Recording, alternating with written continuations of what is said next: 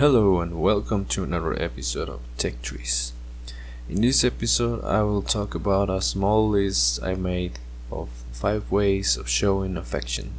It can be a friend, family member, or a loved one. So number 1, make a playlist recommending songs. I think this is really special because it shows that person a part of yourself that can only be seen as a form of music.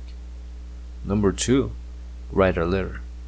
This is a really underrated one because I think no one writes letters anymore, and they are a really special gift that you can give to someone.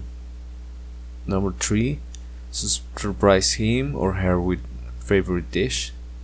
Number 4, an invitation to walk and talk in a park, lake, etc. This can be really beautiful because it shows that you are interested in talking and spending quality time with them.